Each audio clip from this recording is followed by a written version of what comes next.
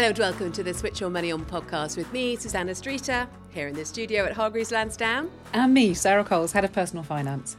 So, Sarah, we've made it to January and the bit of the year where nobody really knows whether to keep saying New Year to each other or not. Yes, but we are still firmly within everyone's least favourite time of year, and that's scam season. Yes, scam season ramps up while we're Christmas shopping, but it also builds towards the self-assessment deadline at the end of this month. So that's what we're exploring in more detail in this episode of the podcast, Scam Shockers. We'll be talking to Richard Berry, founder of thegoodmoneyguide.com, an investor's guide. So, Richard, you've been exploring the latest trends in financial scams. Can you just tell us a little bit about the research that you've been doing? Absolutely.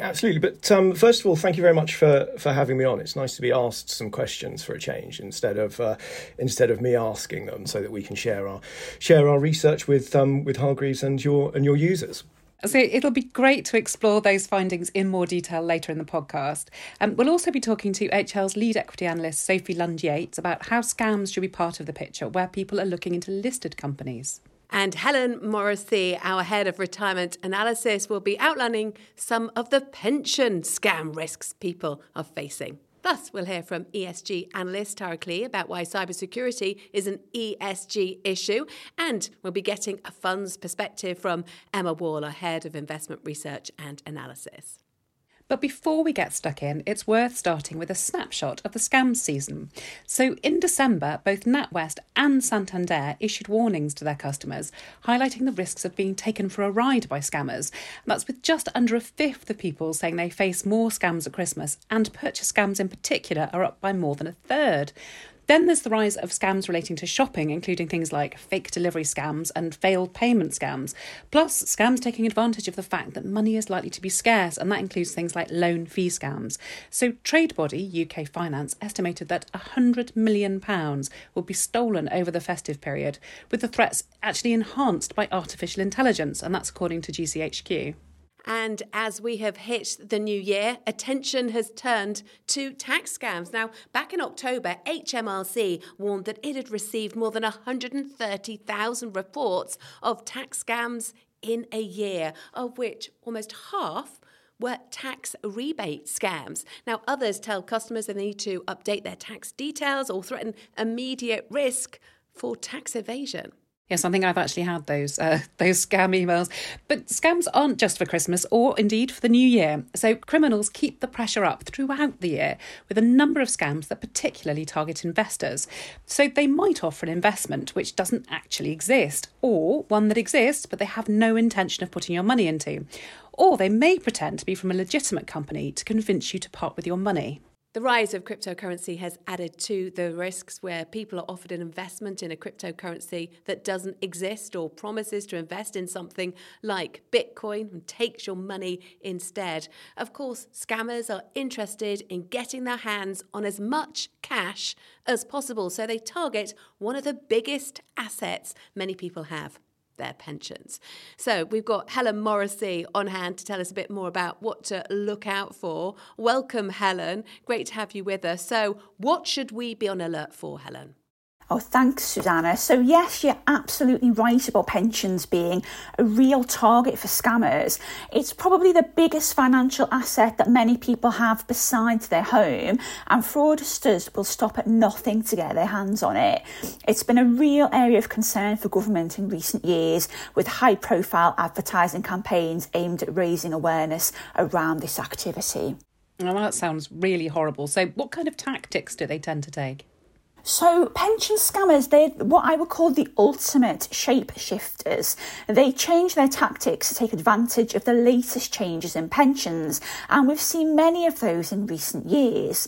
So for instance, when we had the introduction of pension freedom and choice, we saw people being offered free pension reviews out of the blue as a way of getting them to either cash out their pensions or transfer them to a new arrangement. Over the years, we've seen scams trying to entice people to access their pensions before the age of 55, as well as the offer of complex overseas investments delivering extremely high levels of return. They charge high fees in exchange for these so-called services, and once they've got their hands on your money, then they disappear, leaving people with only a fraction, if any, of the pension that they'd spent years building up.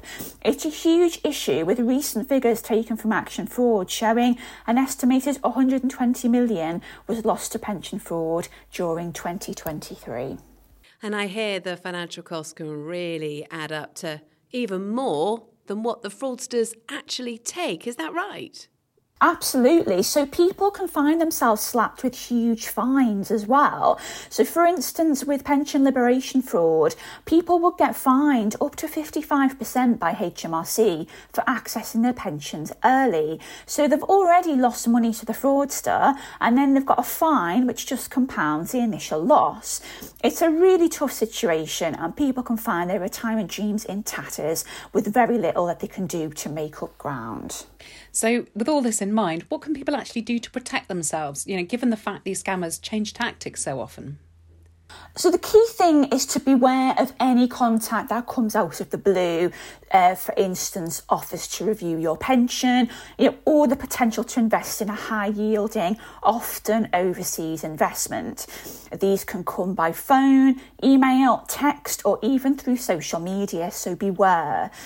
Secondly, the scammer may put pressure on you to make a speedy decision.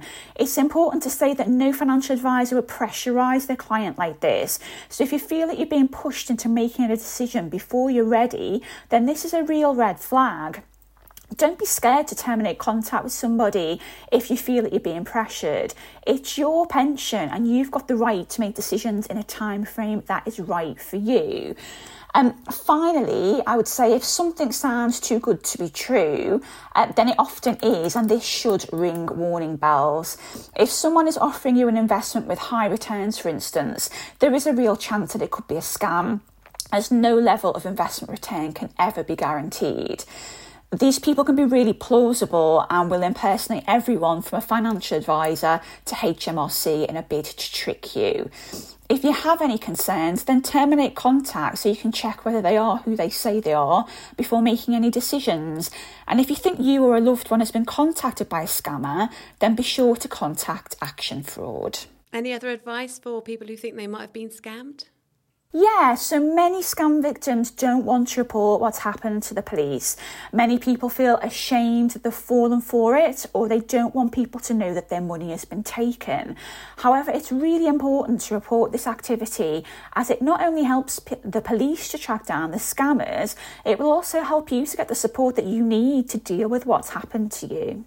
Oh, that's great. Thank you, Helen. It is really good to know what to watch out for, especially when it comes to protecting something as important as our pensions. So let's bring in Richard Berry now, who's the founder of thegoodmoneyguide.com, who's been investigating the really sophisticated ways in which scammers are looking to part people from their money. He's also produced some research looking into the most recent trends and those across social media as well. So, Richard, how much of a risk are scams in your book? They've always been a massive risk. And I think with the introduction of social media, and particularly videos on TikTok, they're getting worse and worse. We looked at some official police data over the last few years, and this is just reported losses on financial scams. There was £75 million lost in 1 year. Social media reports of people losing money have actually trebled over the last 3 years, with Instagram users reporting around about 1,800 scams to the police in 1 year. Facebook users reported losing £33 million in 1 year, and TikTok scam reports to police have gone up about 45-fold in the space of a year. There was even an instance of one user losing about £4 million in one scam alone. And rather sadly, these scammers are targeting children as well. 24 children under the age of 10 were caught out by scams on social media. And actually what's interesting is the young are more susceptible to scams on social media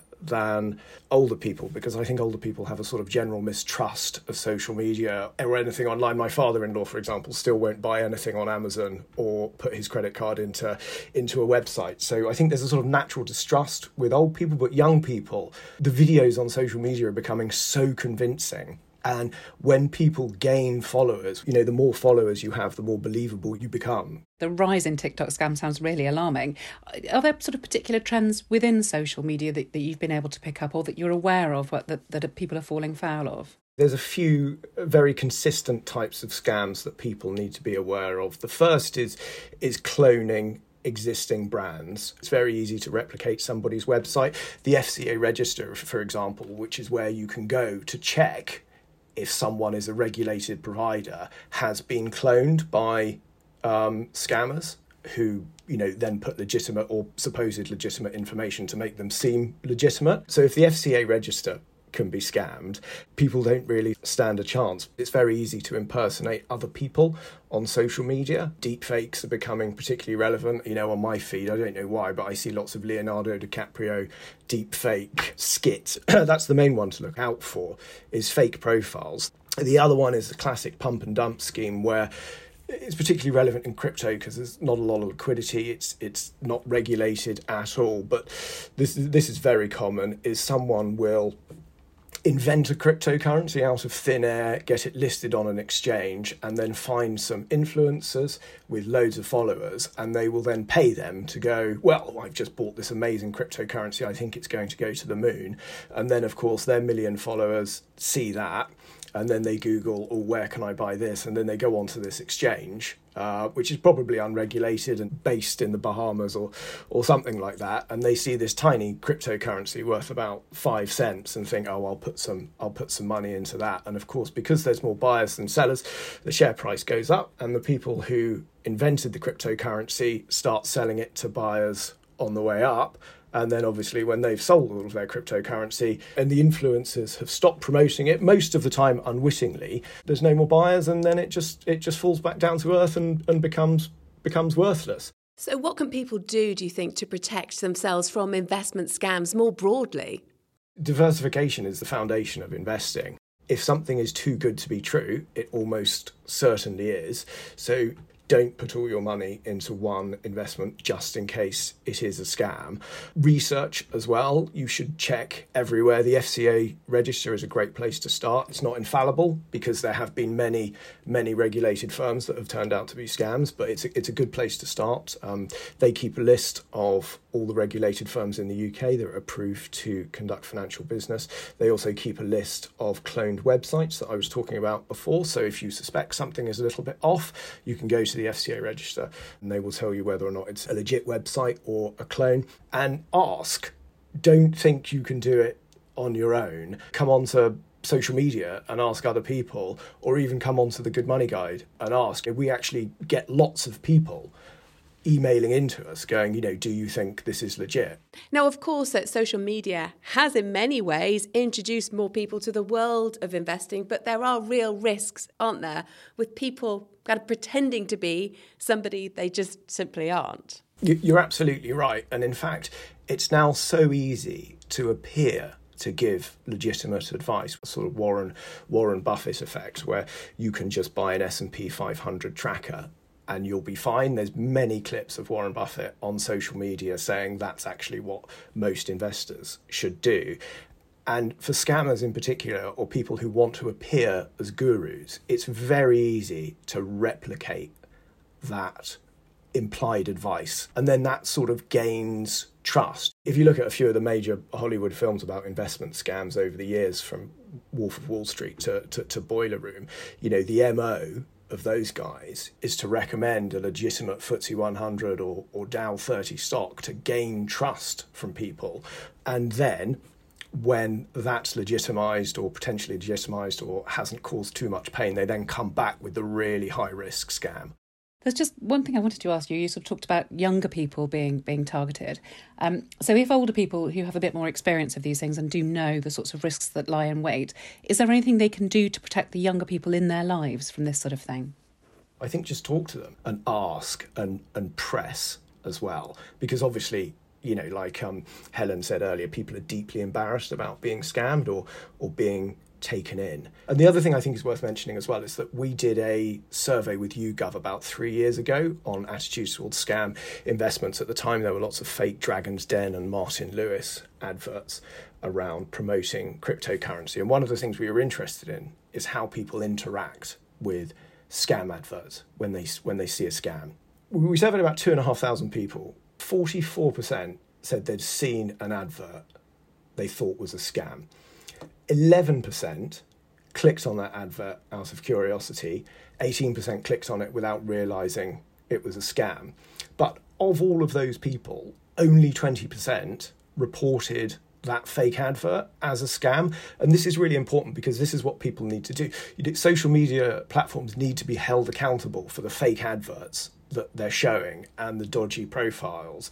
And they're now obliged to provide a facility for people to report those adverts as scams or fake. And I see them on all the social networks I use: LinkedIn, Facebook, Twitter, Instagram, TikTok. Next to any video or any advert, there is a little button, usually in the sort of top right or the top left, that allows you to report an advert. And if you see those adverts and you don't report them, it's potentially going to result in someone being scammed. So we have to do our bit by reporting what we would consider a scam advert. So we all have a part to play. Well, Richard, thank you so much. It's really good to get an idea of just what we can do to protect ourselves from these threats. Thank you very much for having me. So there are some additional ways that people can protect themselves from scams more generally. So it's important to view any text or email as a potential scam. So the sender may say, for example, that they're a retailer or a bank or even a police officer. And this is a common tactic. So don't believe them until you've hung up and contacted the organisation using details from their official website. Or you can dial 101 for the police. So if you're worried that HMRC is trying to contact you, then you can call the self-assessment hotline or go into your government gateway account to check whether the reason they're saying they're contacting you is actually legitimate. It's worth taking your time. One classic technique for scammers is to rush you into action, whether it's asking for your bank details for fear of missing out on a deal or getting you to move your money because you're under threat. They hope you'll act before thinking. So take a breath and just really think through what they're offering or claiming. One of the telltale signs to look out for is to get an unexpected cold call or email or text just out of the blue. And alarm bells should also be ringing even louder if it's tied into something that everyone is talking about at the moment. So that might be sort of a news story, or it could be around the tax deadlines. And of course, never click on any link in an email or text message from senders you don't already know. Never give out your bank details, however convincing the person at the other end of the line might sound. Of course, it's not just investors concerned about scams. It's an issue for listed companies too. Well, let's bring in Sophie Lund-Yates now, our lead equity analyst who's been looking through the lens of listed companies. So what's the main thing to consider, Sophie? Hi. So perhaps unsurprisingly, the biggest consideration really sector-wise is financial services, including banks. So really these institutions have to be able to prove that they have strong enough controls in place to help prevent financial scams and fraud. So really that covers a broad spectrum from everything from identity theft to financial abuse. Now, the regulatory spotlight is a consideration for investors or potential investors in companies that operate in this space. So it's an ongoing risk, and any major missteps can result in not only significant fines, but negative share price movements as well. So how can investors best assess this risk? How should they go about thinking about scams? Okay, so there are really kind of a couple of ways to think about this. Now, one thing investors should do is to take a look at a company's annual report. Now, these are readily available on corporate websites.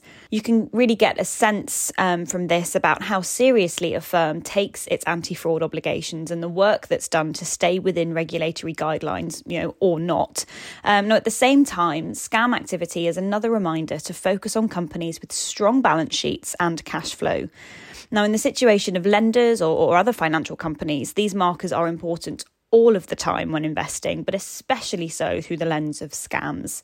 And that's because companies with financial strength have more resources to throw behind prevention, but it also means that if a fine were ever to come their way, they're more likely to be able to stomach it. So I suppose that covers some of the risks investors need to know. But what do scams mean for market opportunities? Now, this is a very valid question. Now, as we've been discussing, we're living in a world where scams and broader cybercrime are becoming more mainstream. And that's thanks to a big increase in our day-to-day use of technology. And when new types of threat like this emerge, so too do novel preventions. Now, there is a great deal of new tech surrounding things like data privacy and protection, as well as broader cybersecurity, which is, of course, slightly different to all-out scams, but is closely linked, especially when you look at some of the high-profile hacking that's occurred in recent years. So why does this matter? Now, the reason this matters is that there are exciting new technologies that only a few companies can truly afford to develop and scale. Surprise, surprise, I'm referring to big tech. So the likes of Amazon and Microsoft in particular have leading cloud security solutions and infrastructure. With so few companies allowed a seat at this table and with the addressable customer base only growing, this opens the door to lucrative and recurring revenue streams. Another thing to keep in mind is artificial intelligence will also play a part in scam detection and prevention in the future. And AI is a notoriously expensive and highly technologically tough gig to fund and develop, which also lands big tech companies in the driving seat. OK, thanks very much, Sophie. So we want to chat a little bit more about this topic now. So let's look at this with an ESG focus now. It's a good time to bring in Emma Wall, our Head of Investment Analysis and Research, and ESG analyst Tara Klee. Thanks, Susanna. So, Tara, why should investors consider the impact and potential risks poorly managed cybersecurity could have on their investments? Thanks, Emma. When assessing the risks in your investment portfolio, it's important to consider environmental, social, and governance risks, otherwise known as ESG. And in an increasingly digital world, cybersecurity is one of the most immediate and financially material ESG risks companies face today. In simple terms, cybersecurity is the protection of networks, devices, and data from unauthorized access and attacks. For example, a bank may face a cyber attack, which results in the loss of customer money or loss of customer personal data, leaving affected individuals vulnerable to follow-on fraud attempts. When a company falls victim to a cyber attack, this can result in financial loss from the breach and from subsequent fines from the regulator, as well as damage to reputation and brand and loss of customer trust. All of this can ultimately impact share price and investor return. This is why it's vital for companies to have robust cybersecurity controls in place to ensure the safety of their networks, devices, and data. Thanks, Tara. It's definitely an issue worth exploring. With that in mind, I have spoken to James Thompson from Rathbones about how he considers digital risks, including cybersecurity, when making investments. Hello, James. Hello, Emma. I just wanted to take it back to basics here, because ultimately cybersecurity is a financial risk. And I wanted to understand how you, as an equity fund manager, how has your analysis of financial risks changed over the years as businesses have digitalised? Well, cyber incidents have grown significantly, have really been supercharged since the pandemic as the digitalization trend accelerated. We're thinking much more about the financial impact. The contagion and interdependence between systems have increased the damage. Regulatory fines, lost business due to the interruption, significant litigation risk from those affected by it, and reputational damage are very real risks. In 2024, cybercrime will cost the world over $300,000 a second. And cybersecurity consistently ranks in the top 5 global risks in perception surveys of global CEOs. Probably because if there's a major breach on their watch, they're going to lose their jobs. My eyes were open to this back in 2017, when one of the investments in my fund, Equifax, was hit by a cyber attack. Equifax is a consumer credit reporting agency. They calculate your credit score. The hackers were in Equifax's system for about 76 days. They accessed it through a known vulnerability that Equifax failed to patch, giving them access to the entire system. That intrusion led to the largest known theft of personally identifiable information ever carried out. Addresses, birth dates, social security numbers on approximately 40% of the US population. The stock price collapsed by as much as 35%, and the CEO resigned. investors don't usually feel sorry for the corporate victims of cybercrime. It's usually viewed as a governance failure that had a very real financial and reputational impact. I sold the stock after this incident back in 2017. But the damage can be repaired and reputations rebuilt. Equifax has since spent more than $1.4 billion updating its technology infrastructure, now arguably leading the pack. We bought the stock back last year, despite one of the worst mortgage markets in living memory. That's a really interesting example of how cybersecurity can almost decimate a company. I'm interested to know what you've learned from that experience and how you now consider cybersecurity as part of your equity analysis. Are there sectors where this is particularly pertinent, or is this now something actually that all companies should be aware of?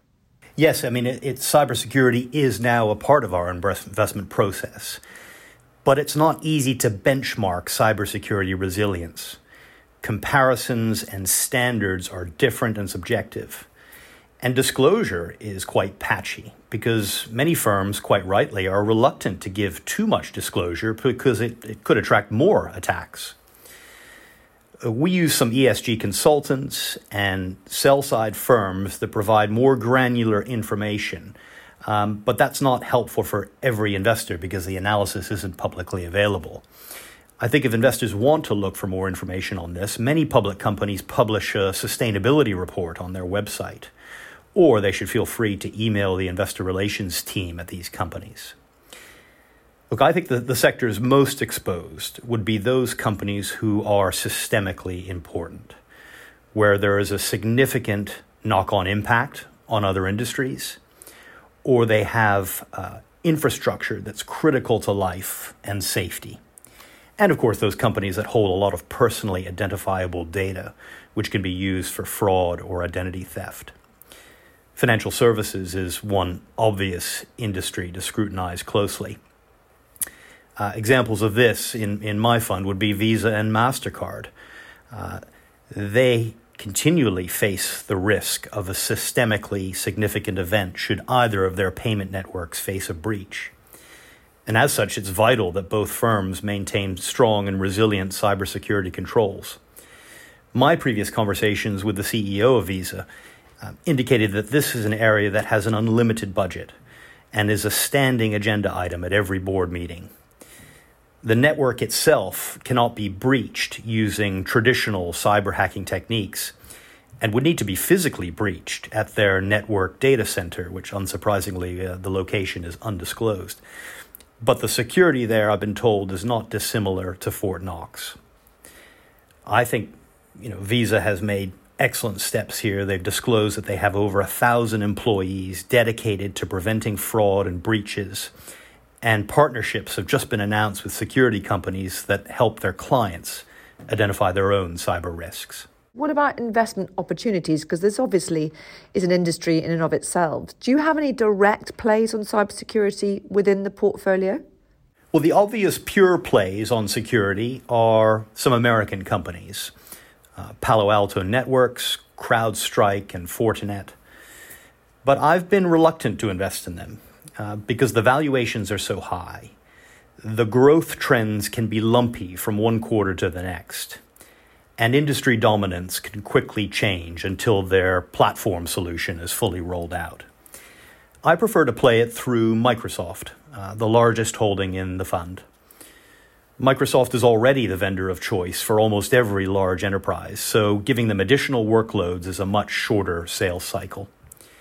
And even though they are a huge business, security is one of the fastest growing segments, and it's already a $20 billion security business with real pedigree in the space. But businesses like using single vendors that provide end-to-end solutions. It consolidates to reduce risk, complexity, and cost. I suppose investors could also look at insurance companies. Cyber insurance uptake rates rose from 26% in 2016 to 47% in 2020, and I'm sure that number is just going to rise. The SEC has just put in very strict new rules around disclosure, of cyber events.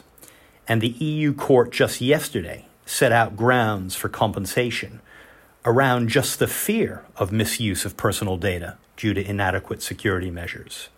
So I think coverage requirements for insurance are only going to grow from here.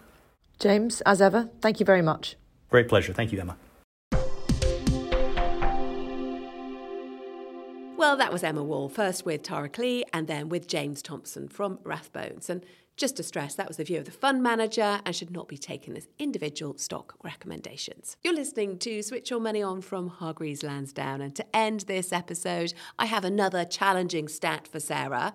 So, Sarah, are you ready? I'm really never ready for your challenging stats, Susanna. OK, so the National Fraud Intelligence Bureau shows that fraud has cost a massive £2.5 billion over the past 13 months, that's all. But which is responsible for more fraud? Is it online shopping and auctions, cheque, cards and online banking fraud? Those are the two choices. So online shopping and auctions or cheque, cards and online banking fraud. Fundamentally, I have no idea. Although at the end of last year, I was personally a victim of card fraud, so I am going to go with that. Oh, I'm sorry to hear that, Sarah. No wonder you're an expert and actually got a question right for a change. You're right. So cheque, card and online banking fraud is actually responsible for around £320 million of fraud, which is more than 3 times as much as online shopping and auction fraud. Yes, well, that makes me feel marginally better about being a victim. Although, to be fair, I am still really disappointed that the high-flying scammers, they basically spent the money at KFC. It's a very mean way to get hold of some Southern fried wings. Sorry about that, Sarah. Anyway, that's all from us for now. Before we go, I do need to remind you that this was recorded on the 8th of January 2024, and all information was correct at the time of recording. Nothing in this podcast is personal advice. You should seek advice if you're not sure what's right for you. Investments rise and fall in value, so you could get back less than you invest, and past performance is not a guide to the future. Yes, this is not advice or a recommendation to buy, sell or hold any investment. No view is given on the present or future value or price of any investment, and investors should form their own view on any proposed investment. And this hasn't been prepared in accordance with legal requirements designed to promote the independence of investment research and is considered a marketing communication. Non-independent research is not subject to FCA rules prohibiting dealing ahead of research. However, HL has put controls in place, including dealing restrictions, physical and information barriers to manage potential conflicts of interest presented by such dealing. You can see our full non-independent research disclosure on our website for more information. So all that's left is for me to thank our guests, Richard, Helen, Sophie, Tara, Emma, James and our producer, Elizabeth Hodson. Thank you so much for listening. We'll be back again soon. Goodbye.